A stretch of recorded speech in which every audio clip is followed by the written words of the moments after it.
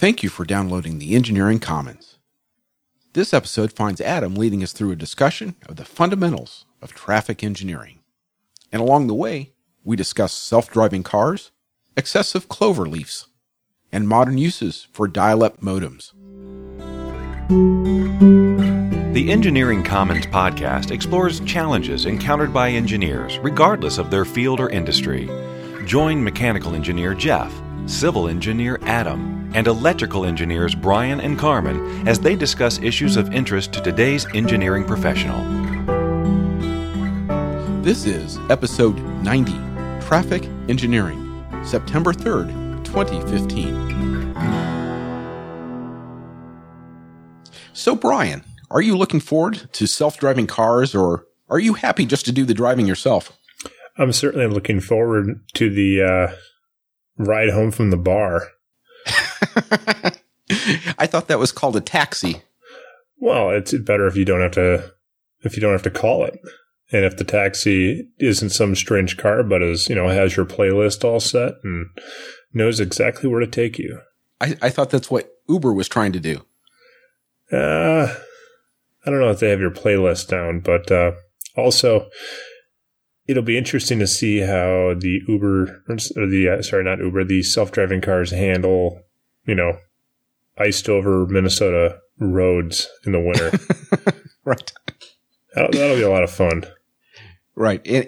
So we've got several companies sort of competing for the self-driving cars. We've got Google, who's actively doing it. There are rumors that Tesla's somehow involved. There are rumors that Apple is now trying to get involved with self-driving cars. Do you make anything of this, or are GM and Ford going to be looking from the outside in soon? Oh, I imagine. I also imagine that this is a space that is just begging for some sort of agreed upon constraints in terms of how these systems are going to behave with each other.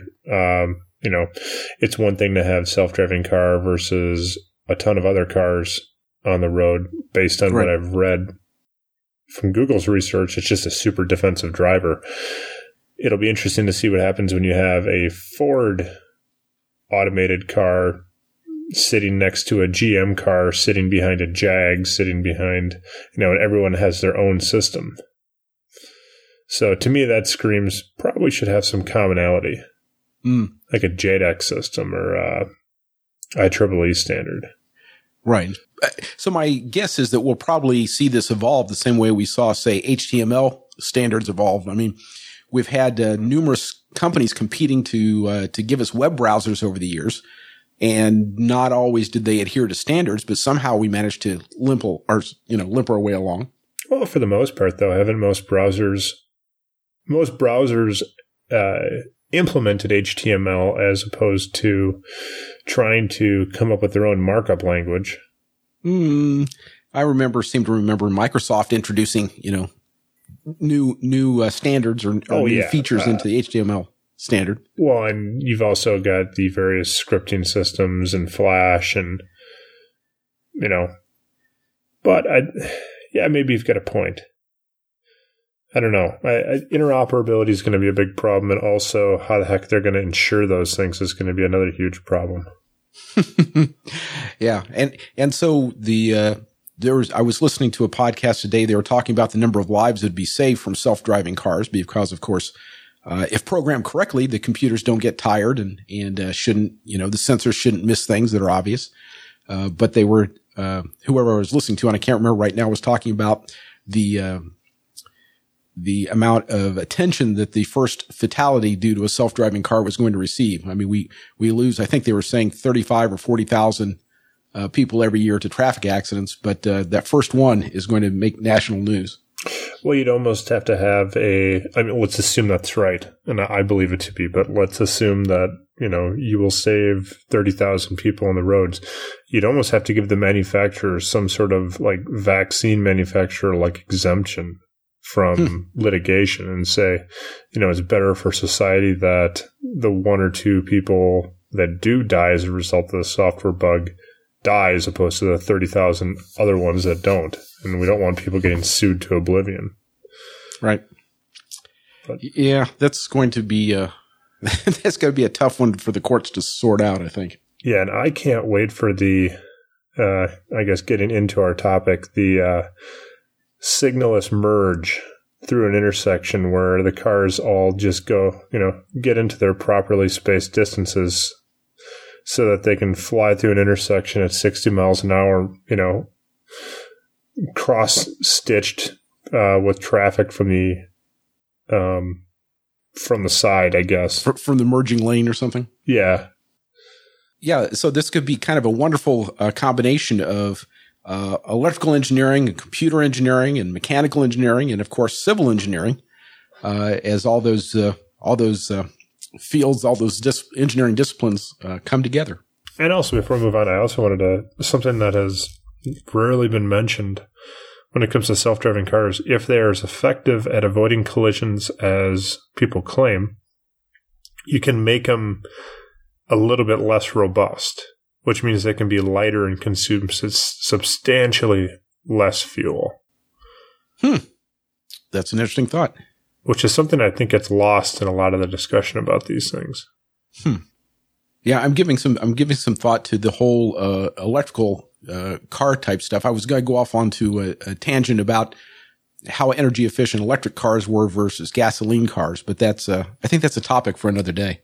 Absolutely. As an owner of electric vehicle, they are pretty efficient. Are they? Okay. Oh, yeah. Well, we will revisit that in another episode, but in this episode, we thought we would talk about traffic engineering. There's a lot of effort that goes into building a road, into highway construction. There are people that have to lay out the roads and people that have to take care of the asphalt and moving the equipment in and moving the equipment out. And I think sometimes we forget that an important part of building a road is marking the road and communicating to drivers what they need to be doing as they're traversing the highway. So in this episode, we're going to talk about traffic engineering. And our guest for this episode is Adam, who happens to be a traffic engineer who works for a Midwestern States Department of Transportation. And in addition to being a licensed professional engineer, our guest is also a co-host for a popular engineering podcast. Adam, welcome to the Engineering Commons. Well, thank you, Jeff, and thank you, Brian, for letting me come and talk on the podcast. Well, I'm so glad you could join us for this episode. So Adam, we often start our conversations by asking our guests what got them interested in engineering.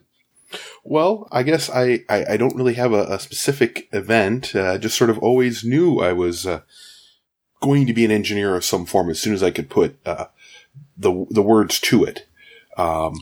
Specifically got me interested in traffic engineering.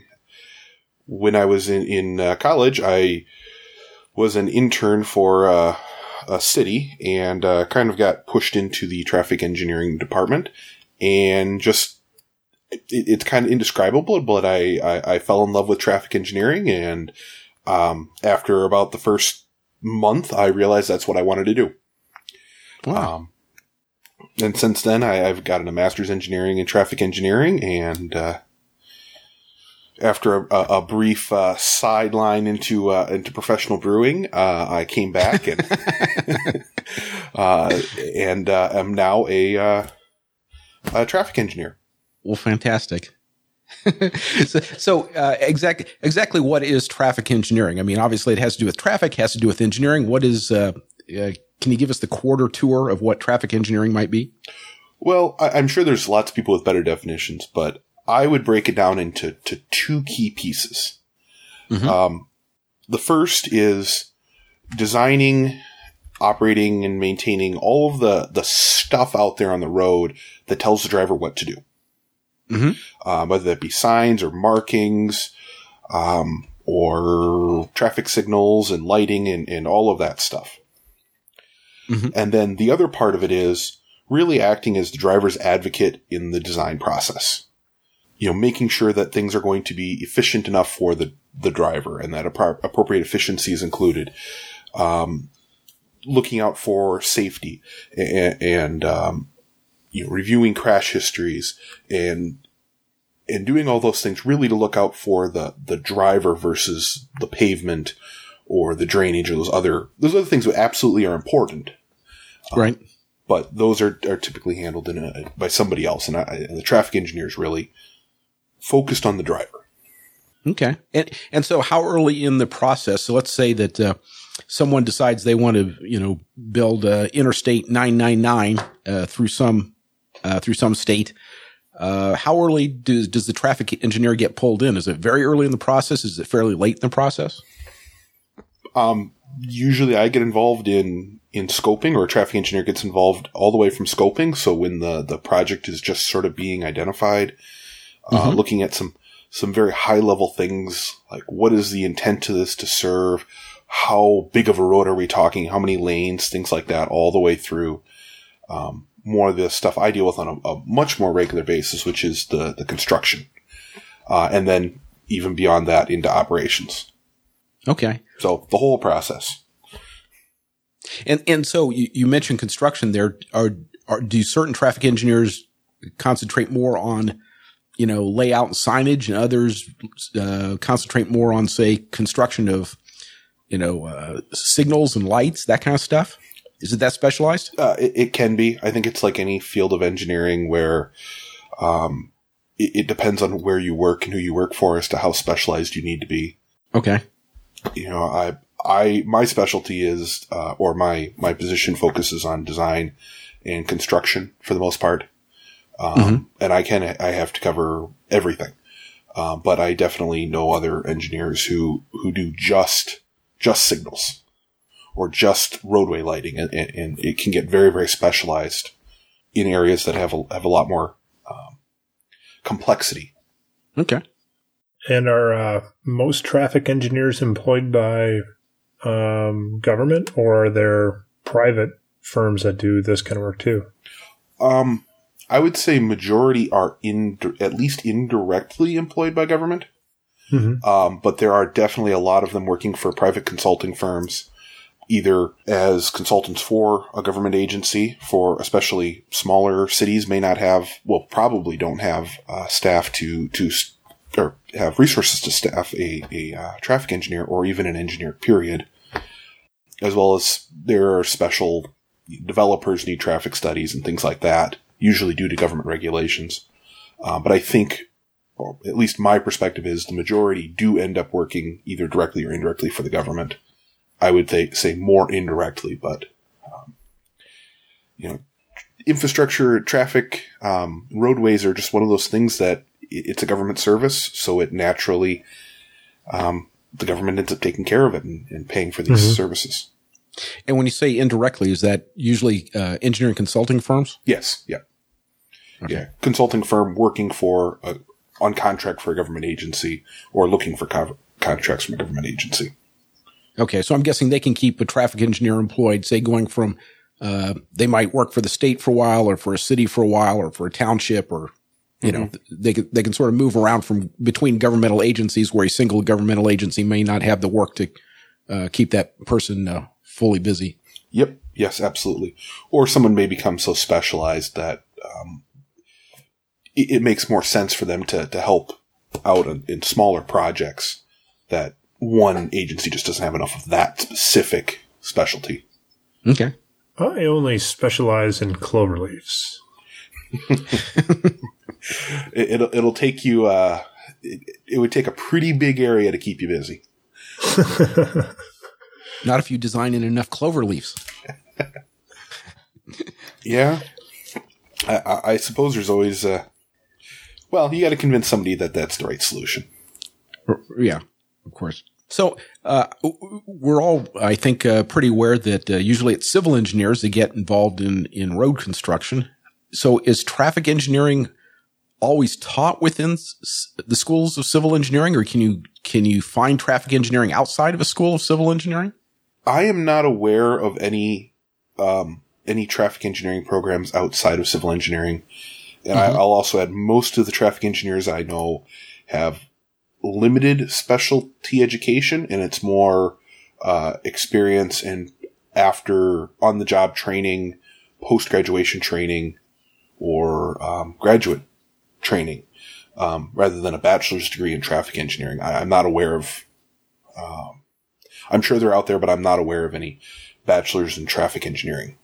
Okay. So, are there specific schools that specialize in it? If you're interested in this, is there a place you might want to check out?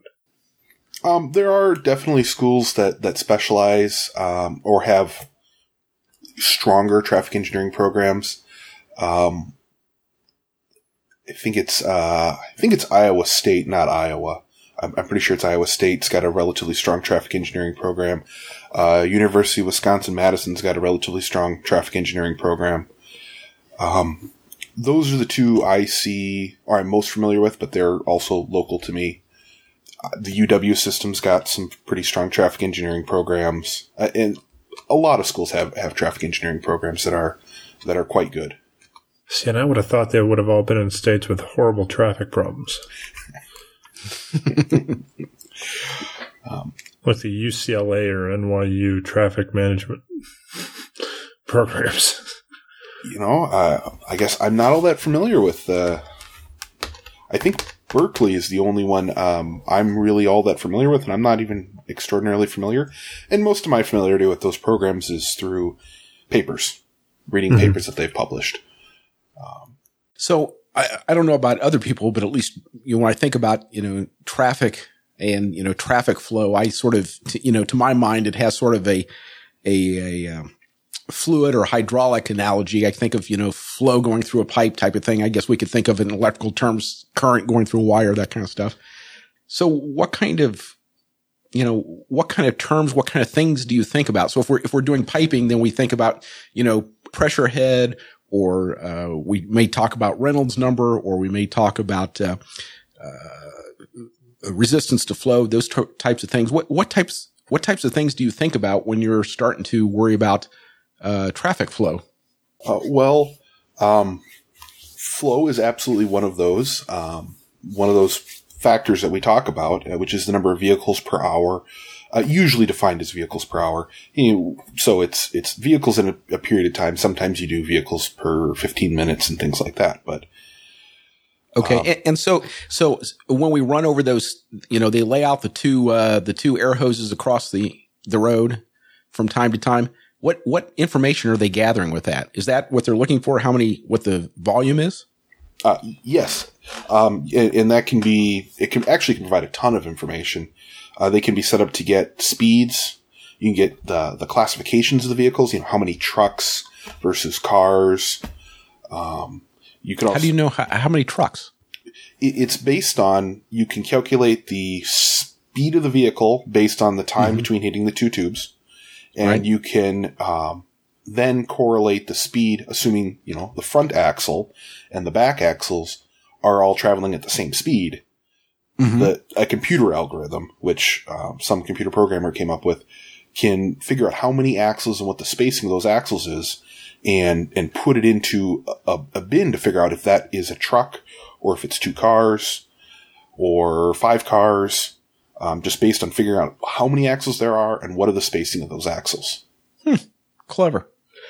So I've got to come up with a unique vehicle just to mess with those systems. Well, they do throw a certain amount into the unclassified bin, meaning it couldn't figure it out. And there are definitely, it's not perfect. But one of the key aspects of traffic engineering is everything's approximate. Everything is statistical. Statistically, it's this. With electronics, if you put 5 volts through a resistor, you're going to get a certain amount of current every single time. I'm not going to have the same number of cars every day. And I'm not going to have the same drivers every day. So what may work one day may not work the next day, but on an aggregate level, it works out. So everything has to be you have to disassociate the actual number isn't that precise. It's a good approximation. It's in the range. Okay. So if you start with average, I think you said it was average volume, then how do you figure out what your peak conditions are? Is there a statistical model then? Or do you use the same model for everything? Is it a Gaussian curve, or just how in the world do you figure out, if you've got a measurement at 3 p.m, what traffic is going to be like at 6 a.m? Well, it typically takes local data. And if that's something you need, you can either collect data for, those hours and assume it's relatively similar throughout the year, or there are collecting data at one location in an area, typically like on a major highway where you can put in a fancy 24/7 instrumentation array. You can say, oh, okay, well, Saturdays we see traffic pick up, so I can assume, 25% more traffic on Saturday. If I take a 24-hour count on a Tuesday, I can relate those and say, well, on a Saturday, assuming it's a similar expected type of travel on that road, this is what I'd expect here.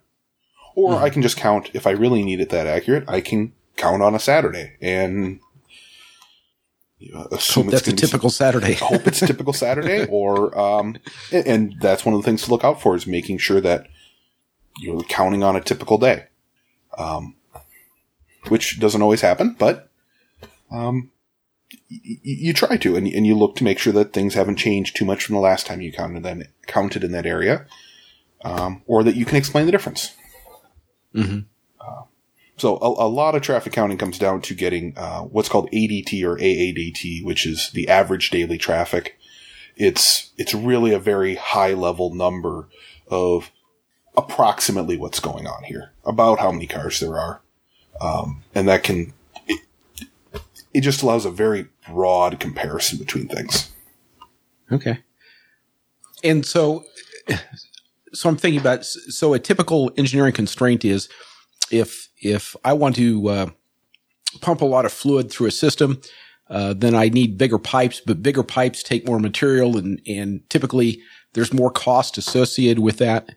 So what does the discussion normally look like when you go, okay, I have no idea what reasonable numbers are, so forgive me for making up numbers.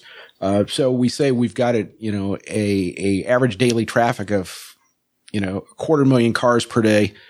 And in order to do this, we need 3 lanes, and we go, well, we've only got money for 1 lane or something like that. So what did those conversations typically look like when you're trading off what you think the traffic is asking for versus what the governmental agency is going, well, this is what we have money for? Oh, I think those go about like any conversation about trade-offs. I will say, at least in my experience, typically the conversation doesn't go quite that way. At least nowadays, we have a pretty established system, and most of what we're doing is fixing the problems on the system. We're not building Interstate 999.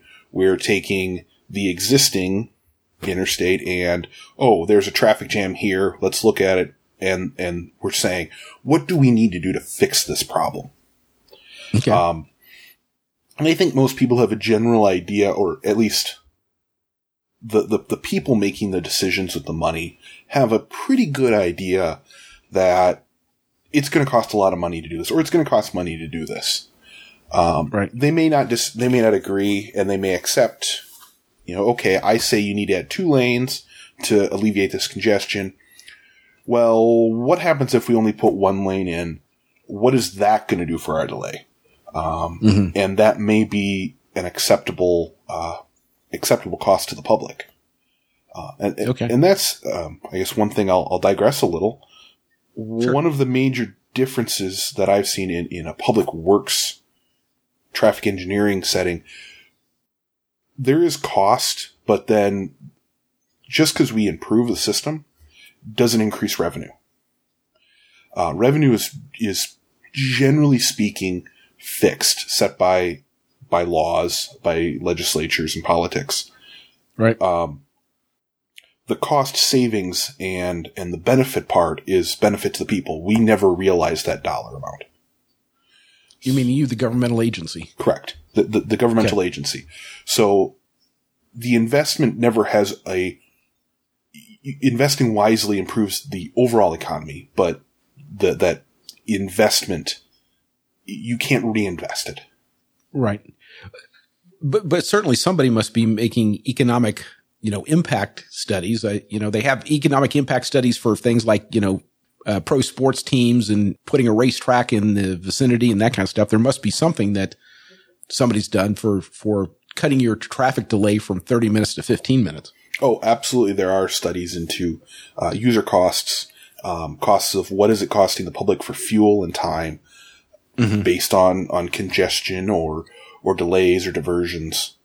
And that's a very important factor when looking at, well, this may cost $1 million, but it's going to, not fixing it is going to cost us $20 million a year to the public. That doesn't mean that you have the money to spend to fix the problem, but it can definitely help rationalize that improvement. Okay, so at the risk of taking us even further off topic, but now you've got me curious.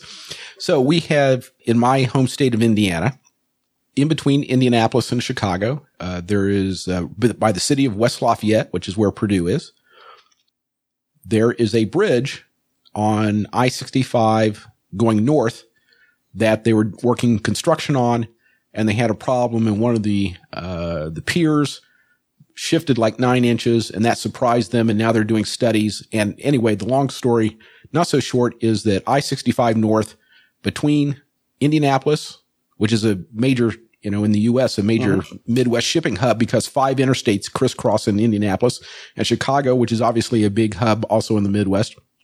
You cannot drive in a straight line between Indianapolis and Chicago anymore. They, in order to get around this, they're routing traffic because the bridge is out.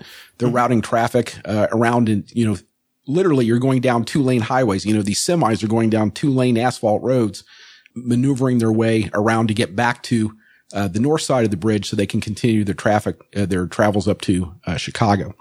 And so the question that I've been talking with friends and family about is just what in the world is it costing the state of Indiana to have that bridge out? I know there has to be some economic impact, but I haven't a clue where I would start to get that number. I'm not asking you to put a number on it, but just, where does one start to figure that out? The opportunity cost of all those deep dish Chicago pizzas you're not getting. That's right. Well, there is definitely, in a situation like that, there is a cost in lost travel, which is a little bit harder to determine. But the cost of that additional delay, it's not trivial, but it's not extraordinarily difficult to calculate how much more time it takes, with all the congestion, with the additional mileage to travel that longer route with that much lower capacity. It takes about 45 minutes to make the extra travel. Yeah. And then there would be a study of, what do average drivers, people who are traveling, make an hour, and what is the value of their time? And then there's you'll have a factor, and these are all regional, typically state by state. These factors are developed. Sure. A factor for how much fuel based on percentage of commercial vehicles versus passenger cars, right. And commercial traffic versus residential traffic or recreational traffic and commuter traffic, which are viewed a little bit differently. Commercial traffic is generally viewed as a little more impact. Your drive home when you're not getting paid isn't quite worth as much, at least in general. And so using that with the delay and the extra mileage, it's actually a pretty simple calculation of this is how much delay, this is how much every minute of delay per person is worth. This is how many people are getting delayed. This is the mileage. This is the cost per mile for that additional travel. And you just multiply it up and right. It gives you usually a really big number. Right. Right. Well, I'm sitting here sort of smiling to myself thinking, Jeff, that was kind of a silly question because no matter how big that number is, it's not going to get them to fix the bridge any faster. They're going as fast as they can. Exactly. And that cost is to the people of the state of Indiana, not to the state of Indiana, the organization. Right. And it's not like if the state's going to fix it as fast as they can. Right. But it's not a check the state has to write every day. The right. the DOT agency. Right. So let me go back and I'll finish up my I-65 bridge story with this question so I-65 is pretty heavily trafficked. As I indicated, there's a lot of shipping that goes, or trucking shipping that goes out of Chicago and out of Indianapolis. And you mentioned average daily traffic. So this is for great long stretches, it's a two lanes going north, 2 lanes going south. About how much traffic does an U.S. interstate see? It really varies. The interstate is less about volumes, more about the regional connections.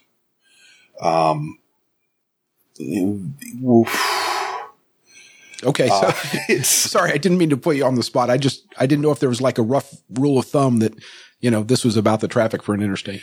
I seem to recall, because this was a question on a test I had, which, in college, which, I do hold a little bit of a grudge against this. I want to say it's something like 2 million ADT on an interstate in Atlanta. And, there's a section of interstate over in my area, which is 13,000. So it's that's quite a difference. Yeah. The section of interstate that I'm thinking about over here it's rural. There are a lot of trucks, and it's an important commercial corridor, but it's 4 lanes of interstate connecting important hubs, but it's not like in a downtown core. Right. Okay. So I've diverted you greatly from where we started, which was just some of the terminology and some of the factors that go into planning what kind of traffic engineering issues are to be considered. Yeah. Well, I think that actually we can transition that relatively well into a little bit of a talk about traffic jams. Okay. I just took one of those on my way to the podcast. So perfect timing. Well, a little bit of a discussion on how that works. So when we start talking about freeway traffic or free flow traffic, there's 3 key factors to keep in mind, which is the density, the number of vehicles in a mile, the flow, which is the number of vehicles per hour past a certain point, and the speed, which is your miles per hour. Mm-hmm. Where do I factor in how much more intelligent I am than the other drivers? Unfortunately for you, your intelligence doesn't matter. It all gets kind of aggregated together into the capacity. See, I always knew the man was bringing me down. I ain't average. Yeah. Actually, in capacity calculations, there is there are some regional factors in there that can be applied. That's brutal. Oh man, can you reveal what's the dumbest region? I do not. I do not know them. They're not generally published. They're more of a calibration factor. But a likely story. If I were doing a calculation, I would definitely give a little more factor, and I have given a little bit more of a capacity reduction for the area in which I live compared to some major metropolitan areas, which I work in a rural portion of a state. Mm-hmm. Rural drivers tend to be a little less aggressive. It's a factor. So anyway, isn't that sort of a self-feeding spiral? You live in an area with a more aggressive driver, so you have to be more aggressive to get into and out of the flow. So the entire traffic becomes more aggressive. To a degree. I think definitely there's opportunities for non-aggressive drivers to, get very stressed out and drive through, areas with aggressive drivers. But yeah, I in large, I believe it to be a self-feeding spiral. So what causes a traffic jam? Well, to get there, you need to understand how speed, flow, and density are related, which there's actually a curve to it, it seems a little odd at first. Basically, when you have low density, you generally have low speed, or low flows, but high speed traffic. So low density, low flow rates, because you got less cars trying to go through, but your speeds are high. Mm-hmm. As you increase your flow, your density also increases to a moderate density, compared to the maximum density you can get there. And your speeds are moderate. And that you can reach a optimum flow where your density is not at your peak, but your speed is generally pretty close to your peak free flow speed. Mm-hmm. And then as you continue to try to shove more and more cars in, your density increases and your flow rate goes down and your speed goes down, and it gets worse and worse and worse and worse and worse. So as you try to pump more cars into the roadway, you end up being able to get less cars through. And until all those cars in the road can get served and get out of the way, it's just going to get worse. And that's what happens when you have a traffic jam. Your density exceeds your optimum, your speed and your flow rates start to drop. So as your demand keeps going up and you keep trying to get more cars through, you get less and less cars through as you try to get more and more through. And it spirals out of control until you stop trying to shove more cars into the road. So yes, I understand that, but I've been on fairly empty roads where you end up behind two trucks that are, one is traveling 64 miles an hour and the other one's traveling 64 and a half miles an hour, one passing the other. And it takes them, 5 miles for one truck to get past the other. So do you just treat this as, a statistical anomaly? It's going to happen every so often? There's a certain degree of that. And I guess I would even go so far as to say the capacity at any given time is less a factor. It's partially a factor of the roadway, but it's also a factor of the events going on. So if you've got those two cars, those two vehicles, they're controlling your flow rate, they're decreasing your capacity. Or if you have a crash, all of a sudden you lose a lane, you lose your capacity. Or even if you don't lose a lane, you've got looky-loos who all of a sudden are slowing down, you've lost your capacity. And so that optimum flow drops is what ends up happening. You shift your capacity curve. Right. You forgot my personal favorite, which is the president comes to your metropolitan area and crosses your commute during rush hour. That is absolutely a factor that can cause trouble. Oh, jeez. By the way, you used a term there, Adam. Looky-loo. It's an industry term. Is that an official term?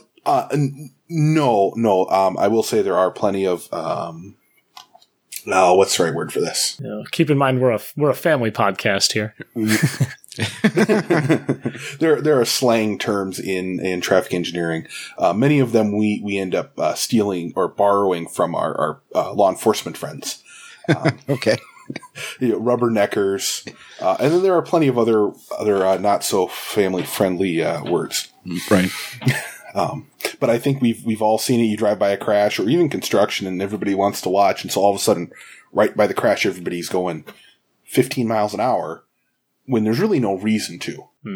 See, I try to keep your calculations, in the ballpark. So I just speed through. I do 90 to make up for them. So your averages are better.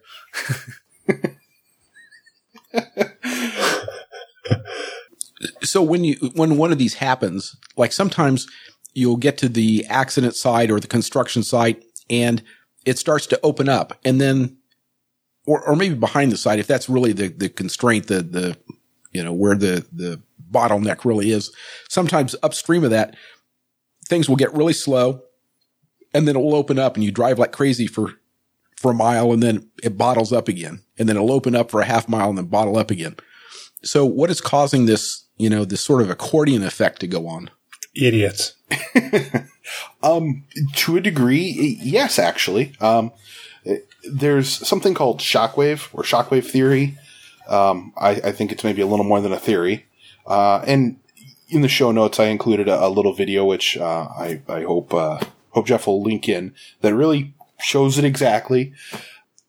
And basically, because it takes people a few seconds, 2 or 3 seconds to react to things, mm-hmm. You can, if you have a crash is your typical example, you have a crash, it takes a lane, it breaks down your freeway, you end up, and breakdown is one of those technical terms for losing capacity. It is actually a technical term in this case. You have this traffic jam going on.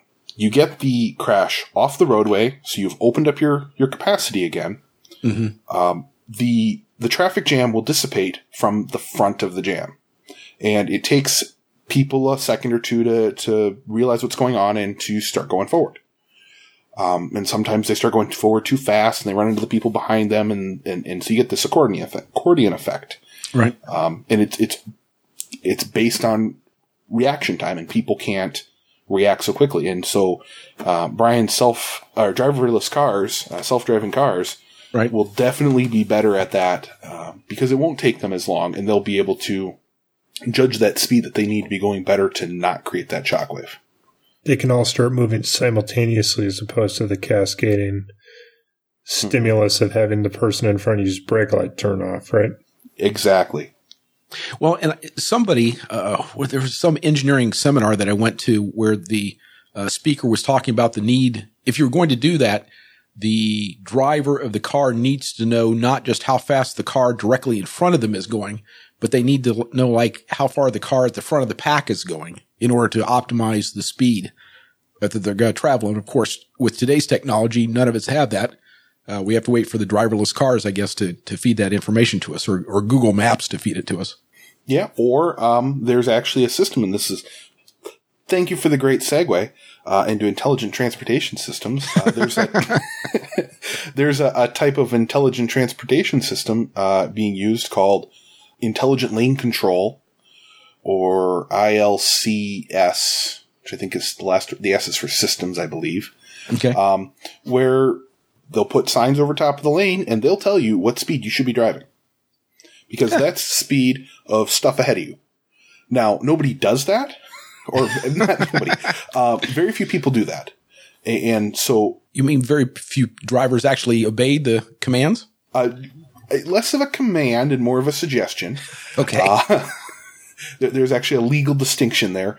But, yeah, it's an attempt. If you drive that speed on that sign, it should minimize, but basically by increasing that space and getting you slowed down to the right speed, it'll give that shockwave, that jam in front of you, a little bit of time to dissipate, and it'll push you into that flow rate, that speed that you should be driving at, so that you don't get that jam and that shockwave effect.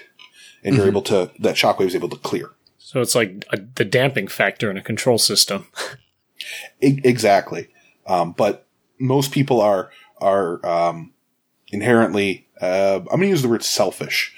And so there it's like, oh, well, I don't need to do that. I'm going to drive all the way up as fast as I can. I'm not going to slow down because it's going to take me.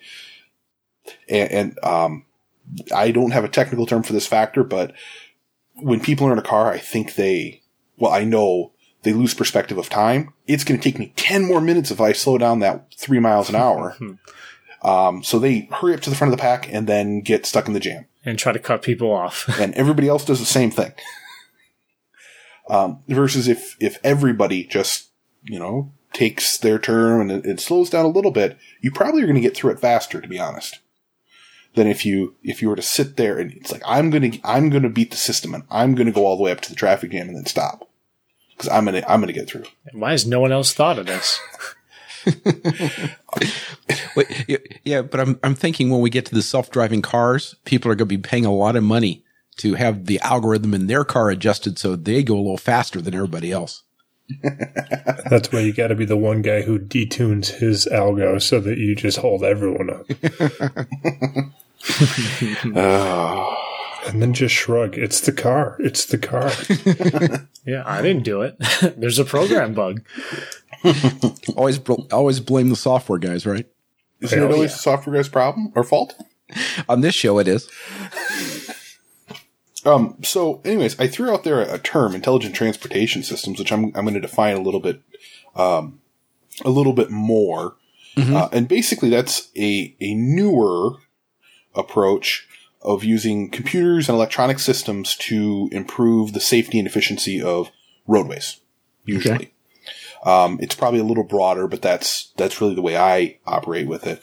And that can include things like traffic cameras. A lot of metropolitan areas have traffic cameras, which you can see on the news, but that's just a side benefit. They're really there for like state patrol dispatchers to see there's a crash right there. All right, I need an ambulance and a fire truck and a couple squad cars right here, right now, and not have to wait for that 911 call to come through. Or be able to make that decision and let that fire truck on the way know what to expect, so that they're ready to go once they get on the scene, and it saves them that minute to assess the scene. Right. There's other systems like that intelligent lane control system, which you can provide additional feedback to the drivers.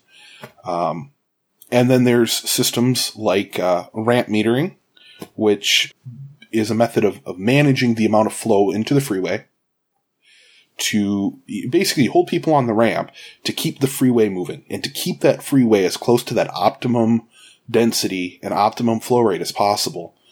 And it feels like when you're on that ramp, it's going to take me longer to get there, but with the freeway moving, it generally actually helps the people on the ramp get there faster because they've got to wait 15 seconds, 20 seconds. Mm-hmm. But otherwise they'd be waiting for 10 minutes on the freeway. Right.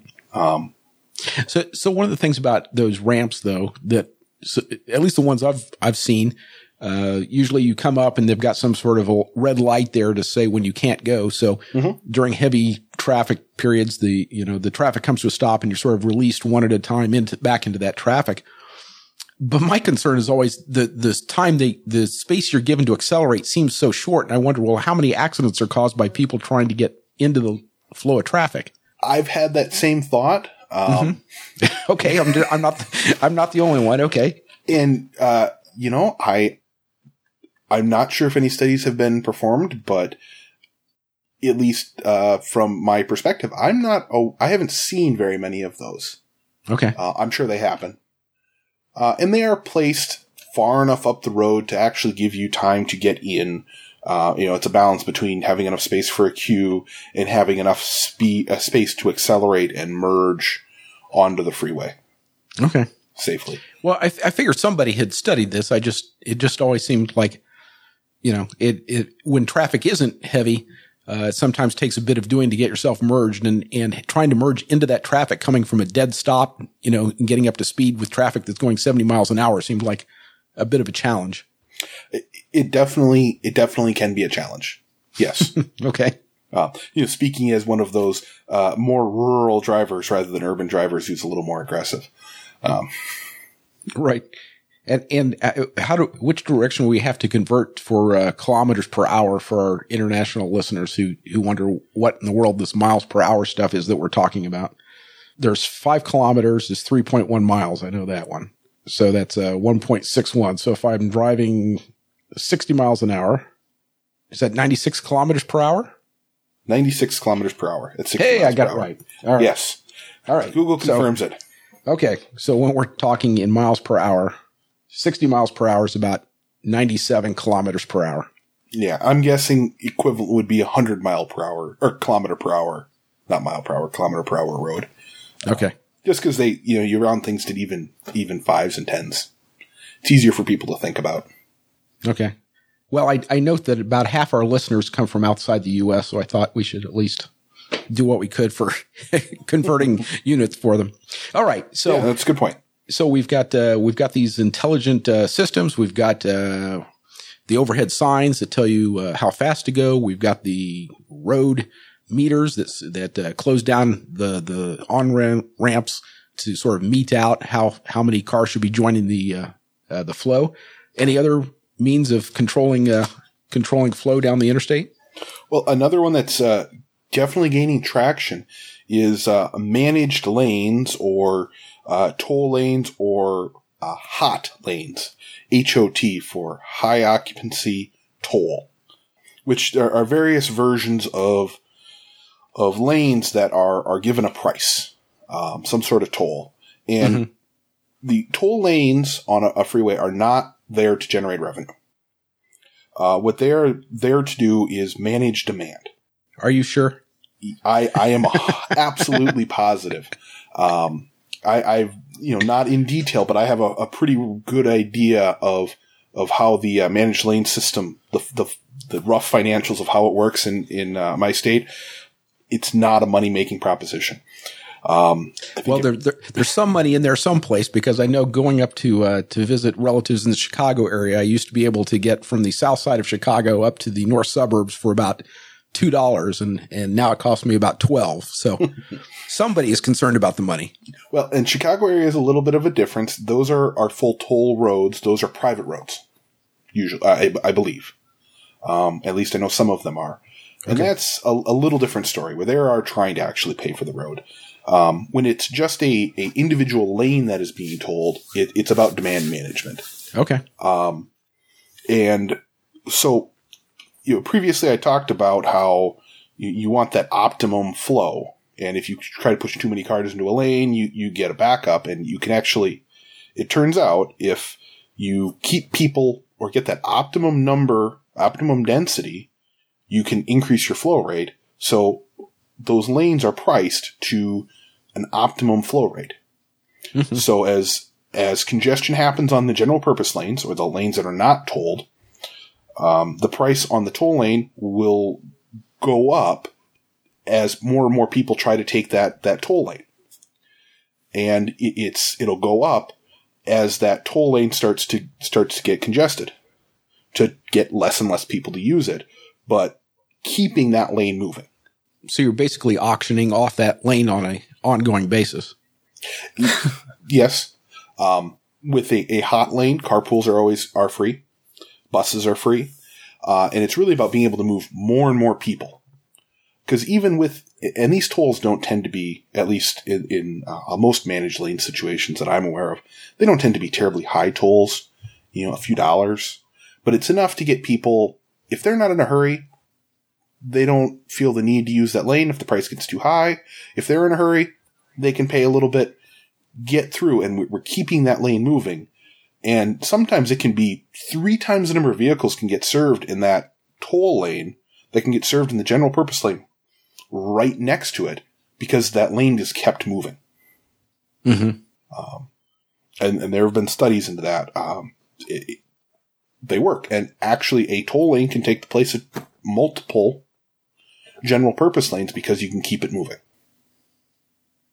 Yeah. So my brain is going to, I know some states, and I'm thinking Oregon, but I'm not sure, it was starting to tax the number of miles driven on the roads. I mean, with today's GPS and stuff, you can keep track of that sort of stuff. Are we, 10 years out, assuming that we're not all being driven around by Google and Apple cars? Are we looking at, just some sort of stream of funds constantly being taken out of our bank account based on which lane we're in and how fast we're going? It's completely possible. I'm asking you for a technical assessment, not a political assessment as to whether that's right or wrong or might happen. It's completely possible. To be honest, that's definitely more politically oriented than technically oriented. Right now, we have the technology to do it.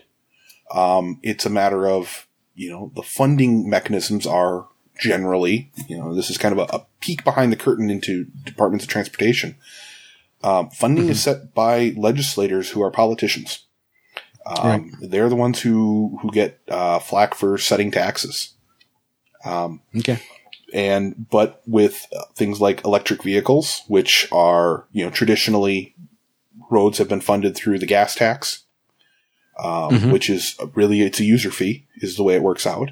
And the people who use the road more, buy more gas, pay for more of the road. Right. Electric vehicles, at least in many places, don't have that. They're not using gas. So, who's to say what's going to happen? That's really, it's politics. I'm definitely not going to have the answer to that one. And if somebody does, they're going to be rich if they've got the answer to what politics are going to do. Right. Right. Well, so we've talked a little bit about what happens on the interstate, where usually there's not a whole lot of I guess there's a lot of signage, but there's not a lot of traffic lights, that sort of thing. Actually, there would be 0. Okay. So you indicated earlier that you live in more of a rural area, so I'm guessing that more of the traffic work that you do does somehow involve this type of lighting in the intersection signals, that sort of thing. I deal with some. Being as I work with the DOT, I work on the higher volume roads, but I definitely do work with signals. Okay. And that's it's definitely an older form of congestion management, traffic management at intersections, which be honest, segments of roadway are pretty simple. If you've got enough lanes or you've got enough capacity on freeways, they're going to function how they're going to function. Mm-hmm. It's intersections are where your capacity becomes a problem. Having to serve 2 roadways in the same space. Right. And traffic signals are a way of doing it, which are definitely one that people talk about a lot and think about a lot. And there's other options like roundabouts, which are very, very, very, very efficient and cheaper long term because you don't have to pay for power and maintenance and repair and things like that as much, any more so than the road. They don't go out in the weather. Yep. People don't knock them over. You can't run a roundabout. I mean, maybe if you're in a giant like Hummer or something. They're designed to make that extraordinarily difficult. Lightning doesn't take them out. Flooding can take the road out, but water getting into conduits doesn't cause problems. They don't need to be relamped. Well, the lighting in a roundabout does, but the roundabout itself can still function. They're actually, extremely simple and just work. So in our area, they've built quite a few of roundabouts in the last several years. Is this a growing national or international trend, or is it just my part of the world? From what I have seen, it's in my part of the world too, and I don't see it going away anytime soon. Okay. Right now, there is a lot of interest in the study as to what a capacity of a single lane roundabout is, and it's something internationally engineers are having trouble figuring out because they've just shown to be so efficient. I mean, we know that there are some things that they cannot handle, but we have yet to really figure out what that breakdown point is. And so far they tend to perform better than we anticipate. Okay. Well, that's a good problem to have if you're a traffic engineer. And absolutely. And they're also safer than the old alternative from 20 years ago, which is the signal. Because it's hard, well, as Carmen said, hard to run a roundabout. Right. And actually signals tend to increase crashes, and I'm talking very broad strokes here in general tonight. No, I still see your point though. Anecdotally, everybody can relate to that. The one broken signal that lets 2 cars through and then changes again. Yep. All of a sudden you're stopping people in the middle of the road, which might be a high speed road, and you've got people, stopped and people not seeing that the people in front of them are stopped. You're running in rear ends. You've got people running red lights and causing right angle collisions. There's no barrier there. There's nothing to stop the person other than a light, which isn't going to stop anybody. Yeah, photons don't have enough mass for that. No. It's the person who decides to stop and follow that signal. So signals are old style technology with there's a lot of complexity to them in the way they're set up and a lot of redundancy. They seem like they'd be a pretty simple thing to set up. And if you were to pick up an Arduino, you could definitely make a traffic signal simulator. But traffic signals have to function 24/7 in horrible, horrible environment. Outside, they have to deal with the heat of summer inside a metal cabinet where the controller is. In the dead of winter, inside that metal cabinet without a heater. And they have to function 100% without failure all the time. Right. So I assume then these enclosures are airtight, watertight, or do they have some sort of means of getting ventilation so you can get the heat out? They're generally, and the ones I'm familiar with, they are not watertight, actually. Okay. They'll have a little bit of a overhang on the roof, and they'll have venting, and gaskets in the bottom, but they'll drain a little bit. Humidity and moisture is expected to get in and dealt with accordingly. Allowed to drain out of the bottom of the cabinet, hopefully without messing with the electronics. Hopefully. Yep. And the electronics have to be able to handle a little bit of incidental moisture. That's the nature of dealing with things out in the environment. And that's, anytime in a traffic engineering perspective, you're trying to implement some technology, triple the price of what you think it's going to cost because you've got to deal with that hardened equipment. Sounds like the Pi rule to me. But it's cheaper. But cheaper. That's after you implement the Pi rule. Oh, that's after. Okay. Because I will tell you 100%, a household PC, a PC bought off the shelf, will not function in that situation. Oh, I'm sure. And so how do you tell, so how does this computer or controller that's working in these horrible conditions, how does it tell if it's got a problem? Well, there's a piece of equipment inside the cabinet, which is, even simpler. It's not even a computer. It's called a conflict monitor that has a soldered card, a card with soldered jumpers on it, inserted in, that if conflicting indications, and you go back and define phase, come up, the signal just says, I'm done, go to flash.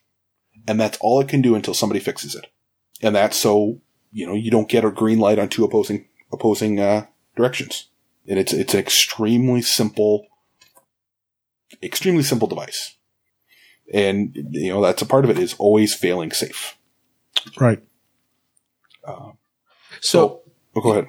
So when there's a failure, the yellow light flashes for a while, and then you'll see somebody come out and they'll have some sort of controller that looks like it's plugged into the cabinet beside the road. So is that a controller, and what are they just cycling through the various states of the the intersection? The device that the person would be holding would be just a computer. Okay. Just an interface, because the controllers are early 90s, late 80s technology style interface. The controllers I'm familiar with have a number pad and an LCD display and a whole bunch of mil spec connectors, and a power switch, and that's it. Okay. So you can sit there with the little numpad and program the controller, but that's really hard, and it's way easier just to do it on a computer and plug into the serial port. And yes, it's still using serial. I'm not aware of any USB controllers. I'm sure they're out there, but if they've got the little device, it's probably something like a tablet that it's just way easier to enter the data that way than it is, going through old school menus.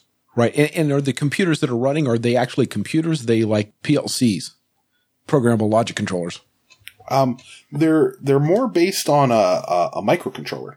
Okay. Is my understanding. And, you've kind of reached the level of my understanding of how, what the actual internals are. The controllers are all certified by, NEMA, the National Electrical Manufacturers Association, which creates all sorts of standards for traffic signal equipment, as well as a lot of the standards of how traffic signal timings are described, actually. With, they're the ones who came up with phase numbers, which are, in my opinion, slightly unnecessarily confusing. But, as far as the internals, I suppose you could do a PLC if it were certified. Okay. But my understanding is most of them is using 1980s era microcontrollers. Okay. But you don't really need a lot of... The computing power of a traffic signal is actually not that critical, or that... It's not that demanding. Right. The programs are generally pretty simple. It's a time of day. You give them There's a couple of different signal timings, which I'll go into. There's a pre-timed, where it's this phase, which a phase is just a left turn would be a phase, a through movement would be a phase, and there are 8 phases potentially at a signal. This phase gets this long, then this phase gets this long, then this phase gets this long. And that can be, from 7 to 9:30, we're on this timing plan. And then we go to this timing plan until noon, and then this timing plan for 2 hours, and then this at PM rush, and this overnight. But it's still predetermined. It'll operate that same timing plan no matter what's going on. Okay. And is the clock inside there accurate? It's pretty good. So I'm guessing they're not logging into the internet to update their internet clock every 24 hours. Well, some of them are. Wow. Okay. Not the internet specifically, but to a central computer, using something called interconnect. Typically a pre-timed signal, it won't be an issue. But, kind of the next step, which is semi-actuated, would need interconnect, which is just communications to synchronize the clocks. Okay. And a semi-actuated signal is kind of a cross between a pre-timed and an actuated signal where it can, the signal will detect what the traffic's like and will only selectively provide service to certain phases. If there's nobody sitting on the left turn, in the left turn bay, it's not going to bring up the left turn arrow. If there's nobody sitting on the side street, it's not going to bring up the side street. Because it doesn't need to, and it can serve more of that through traffic. And in my experience, this is by far the most common style of traffic signal timing.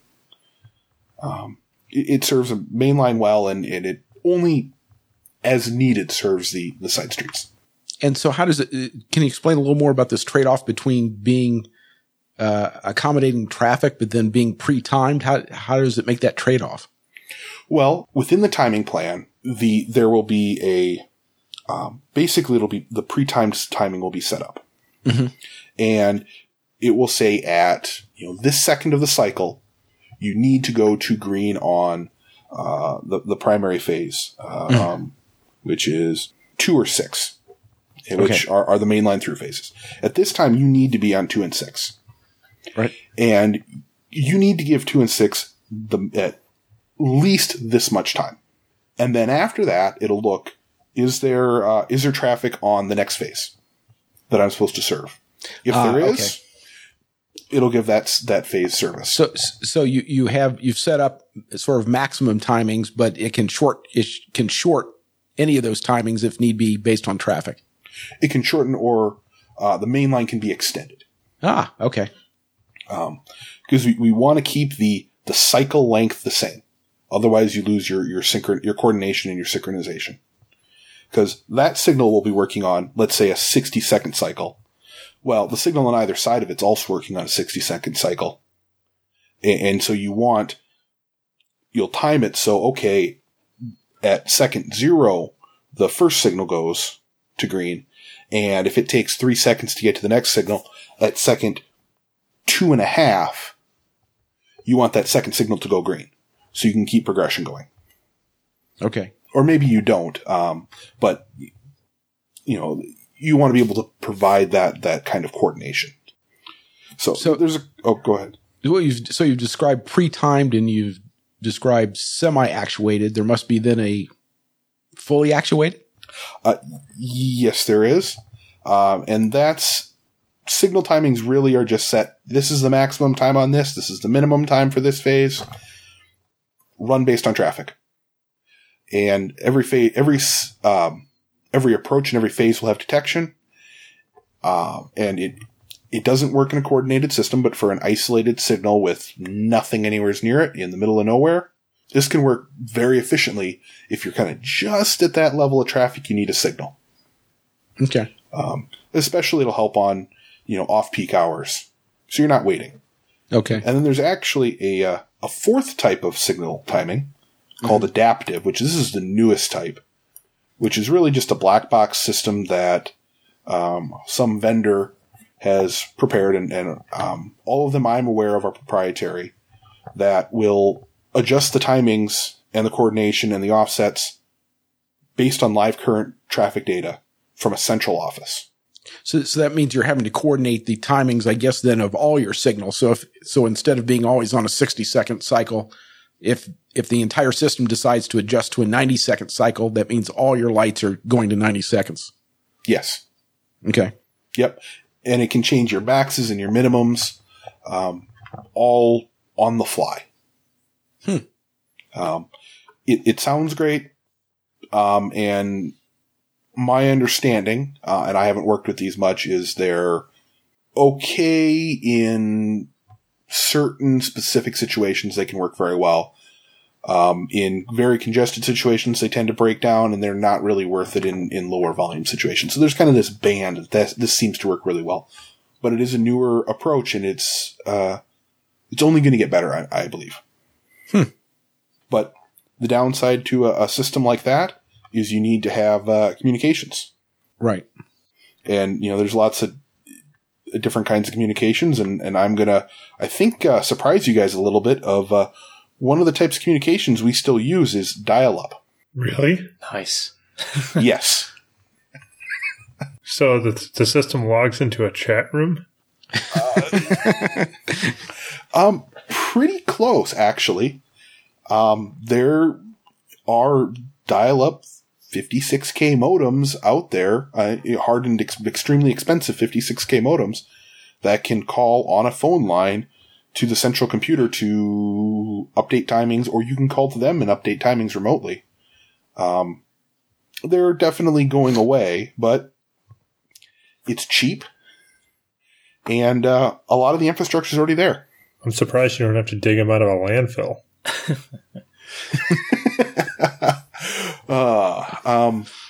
No, they're definitely, though, not, well, all this equipment is not cheap.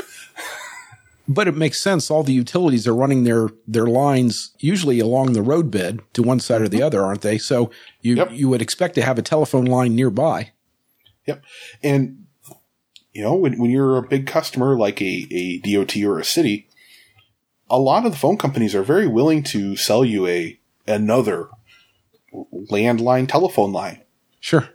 You don't need broadband internet. And actually, I wouldn't necessarily want broadband internet through an ISP. Because then I'm relying on their ISP servers to work. Right. And these things have to work. I would say definitely the more common now, approach is using wireless through cell phone providers. Mm-hmm. With 3G and 4G being native. And my personal preference is fiber optics. And I will say it seems like I'm going from the absolute lowest bandwidth imaginable to extreme bandwidth, but it's not about bandwidth. It's about signal attenuation. Fiber is very good at sending signals over long distances that copper just doesn't handle as well. Right. And, the cost of fiber tends to be primarily in the right-of-way. The fiber itself is not that expensive. So fiber is definitely it's one of the things that I spend a lot of time designing, actually. Mm-hmm. So you mentioned that sometimes some of the systems would, phone home to get the time, time of day type thing. Mm-hmm. But if you're not using one of these proprietary adaptive systems, what is the need for your traffic signal to phone home? Well, and usually it's related to like the semi-actuated, where you need to have a consistent clock. The other thing is you can call in and change the timings if you need to fix them. It's less it phone home and you phone it. Home phoning you. And not all traffic signals are connected. A lot of them in isolated areas, they function just fine without it. And I guess I will add one other reason to phone home is it can report problems. Mm-hmm. If it goes on flash, it can phone home and say, hey, I've got a problem here. I'm going to flash until somebody comes out here and fixes me. Right. And once again, I'll say for our listeners, that is not an extremely common system. It's out there. But in a lot of places, we also rely on the public or the police or somebody to call up and say, hey, this signal here's flashing. Is it supposed to be doing that? And usually the answer is, no, we didn't know about that. We'll send somebody out there. Yeah. Low tech dispatch. Right. Right. So you mentioned somewhere in here, you mentioned the bit about trying to coordinate traffic lights. So, this is something that everybody who's ever sat in traffic going cross town wonders about, because it always seems to be set up. So, for instance, you're going north south and all the lights turn green and you can go like crazy. And if you're going the opposite direction, every single intersection, you've got to stop and wait. So what in the world is going on? Well, that's a pretty common complaint. I've seen it on Reddit a few times lately is, why do traffic engineers hate me? Why do I have to stop at every single red light? It's the law. Why do traffic engineers hate me? Well, the truth of it is, there's a couple of different reasons that it may be intentionally that way, and it could be unintentional as well. Achieving two-way progression is extremely difficult and frequently impossible. You have to account for the fact that it takes traffic time to get from point A to point B. And so if you've got this platoon of cars that you're trying to serve that is going along, and it needs to get the green light right just before it hits that next signal. Before it hits the signal, it needs to go green. Mm-hmm. You cannot make the other direction also get the green, because both sides, at some point you have to serve the cross street.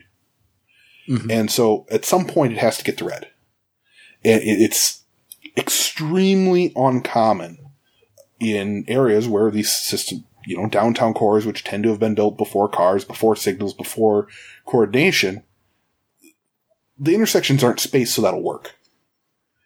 So somebody has to, you have to make the greatest good decision as to who's going to win. Usually that's, AM peak, it's coming into work, PM peak, it's going away, and the other people are just unfortunately going to have to sit and wait at a red light.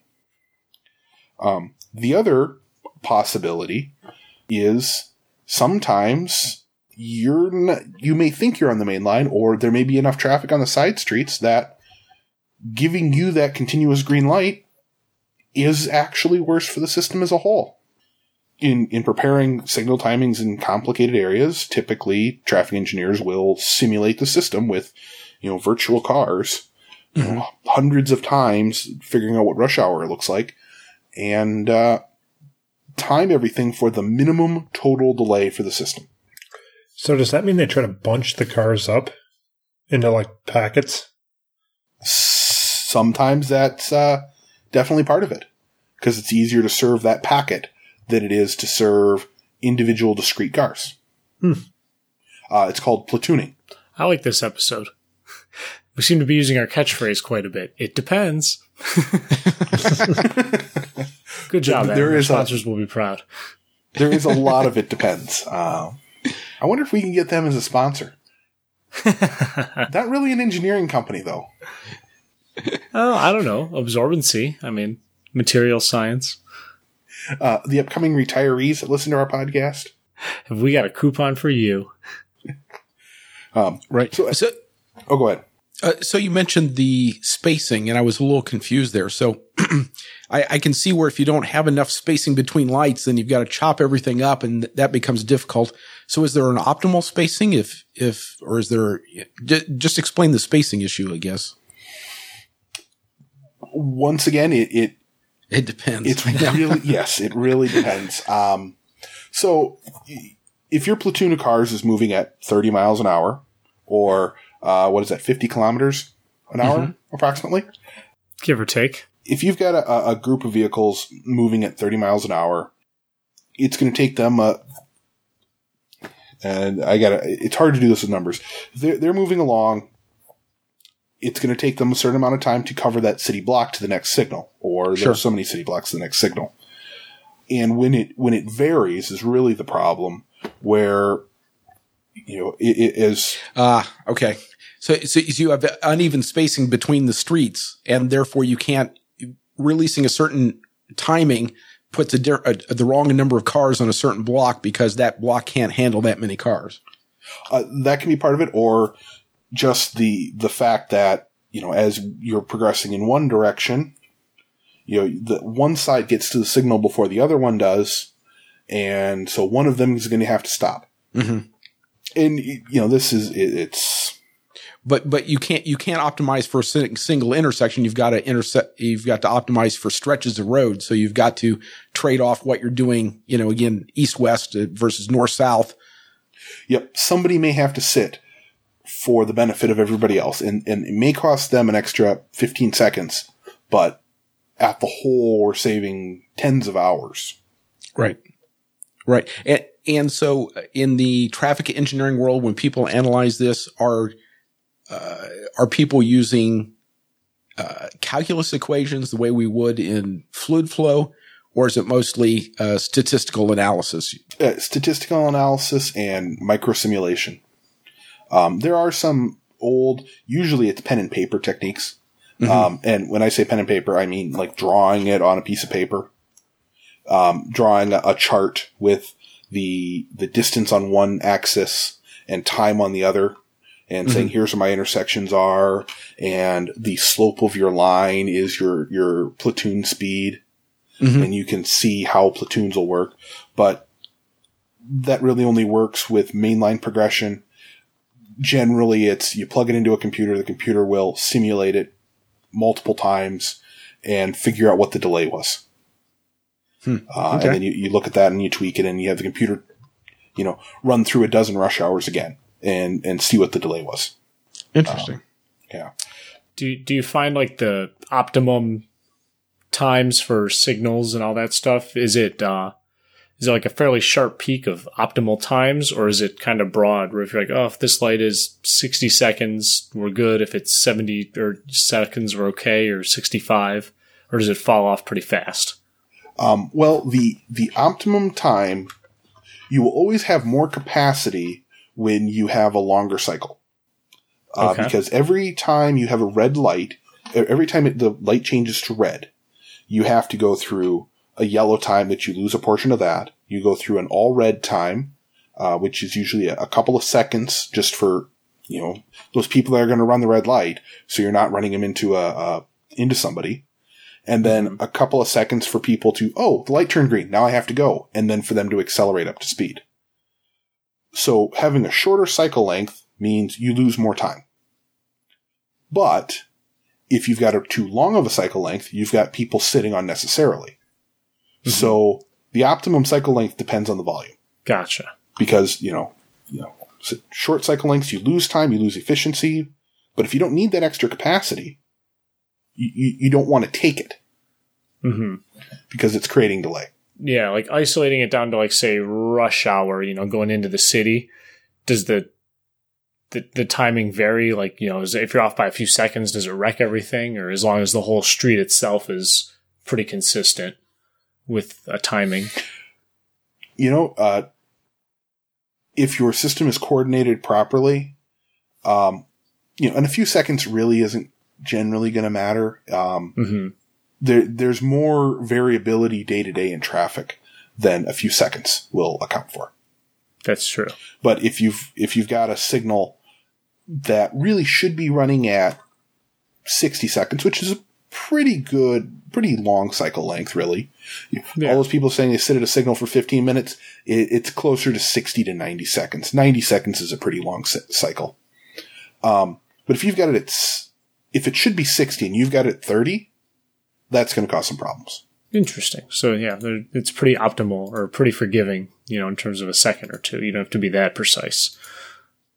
Yeah. And usually you'll round it to something a little easier to deal with for the person who has to plug it into the controller. Even seconds, even fives of seconds. Yeah. Cool.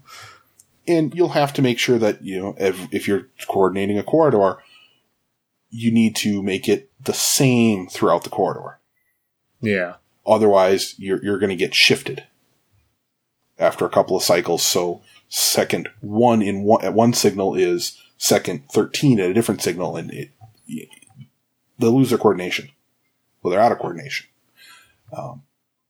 So you have to balance it, and it's easiest to pick an even 5 seconds or something. Interesting. So we've learned that the life of a traffic engineer is complicated and varied, and traffic engineers do not hate everybody. No. As I said earlier, the traffic engineer frequently acts as the driver's advocate, actually. But you need to act as the advocate of everybody.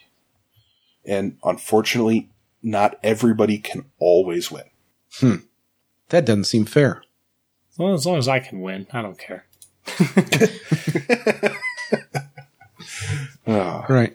Now, so Adam, tell us a little more about this podcast that you're involved with. Well, I'm involved in a podcast called The Engineering Commons, which is airing. That's the name of this podcast. Oh, it is? I think so. Prepare for a legal battle, man. Oh, man. Well, Adam, I appreciate your willingness to take off your co-host hat and put on your guest hat and join us and tell us a little bit about traffic engineering. Not a problem. So we've learned a little bit about traffic engineering, and I'll wish our listeners a good couple of weeks until we get together again on the next episode of The Engineering Commons. Have a good evening, guys. All right. Take it easy. Good night. Good night. Bye. The Engineering Commons is produced in affiliation with Big Beacon, a social movement for transforming engineering education, located on the web at bigbeacon.org. For more information about the podcast you've just heard, please visit theengineeringcommons.com. Our theme music is by Paul Stevenson.